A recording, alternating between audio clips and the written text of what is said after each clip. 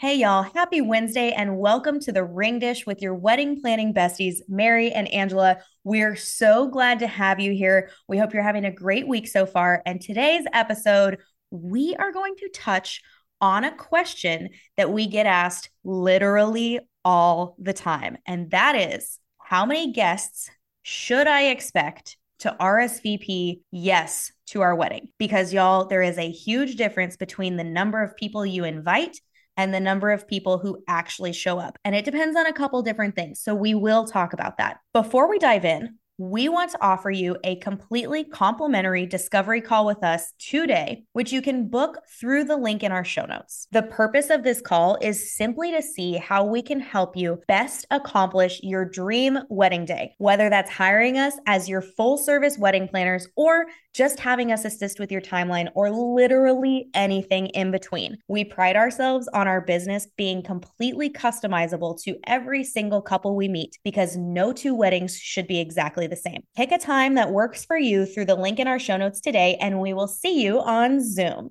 All right, so back into it. I would say we get asked this question from literally every couple that we serve. So as far as like how many guests are actually going to show up to the wedding, this is not only a question that we get asked from almost literally every single couple that we serve, but it also plays a huge role in your catering contract, in your venue contract, and in your rental and bartending. Anything that depends on guest count or head count.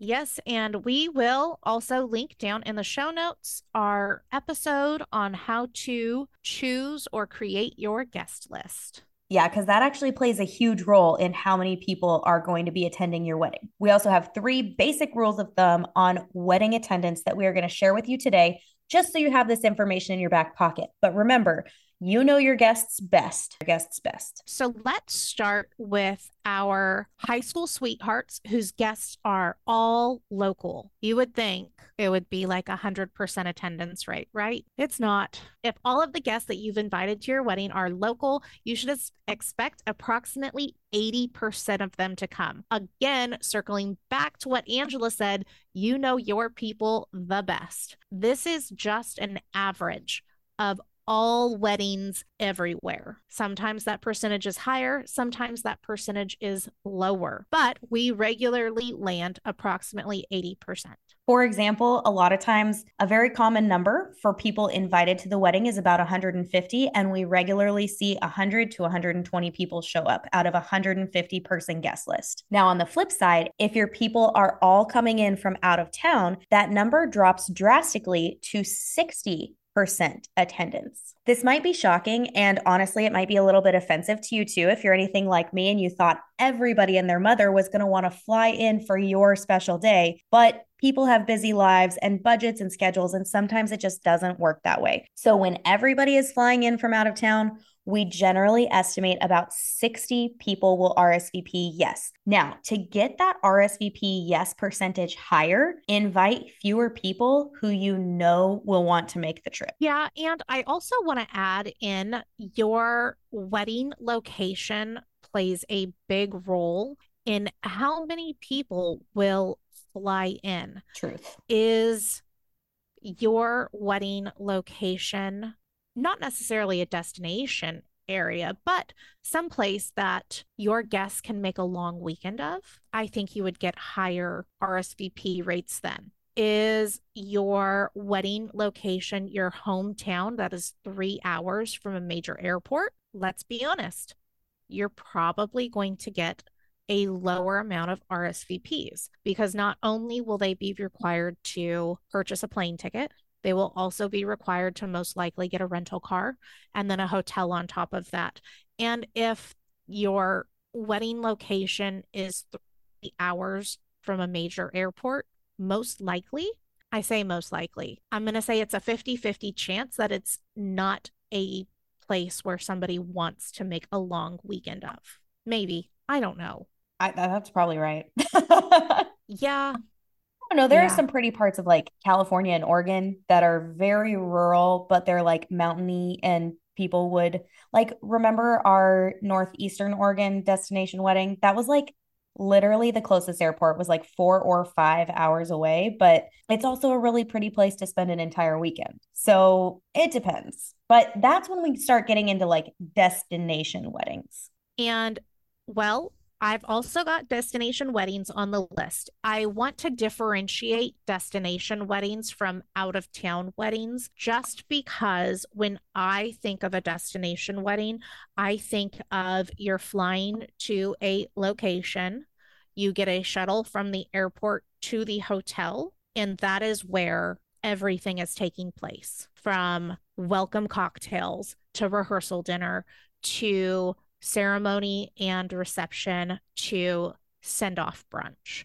Everything is taking place on hotel property or on a sister hotel property where there is a shuttle taking you to and from. No need to have a rental car. All you have to worry about is getting there and your hotel. And so, of course, I'm thinking like Hawaii or Mexico or somewhere across the pond. Shoot, you could even call Miami a destination. Oh, yeah. Like, I mean, if everybody's flying in, then it's definitely a destination wedding.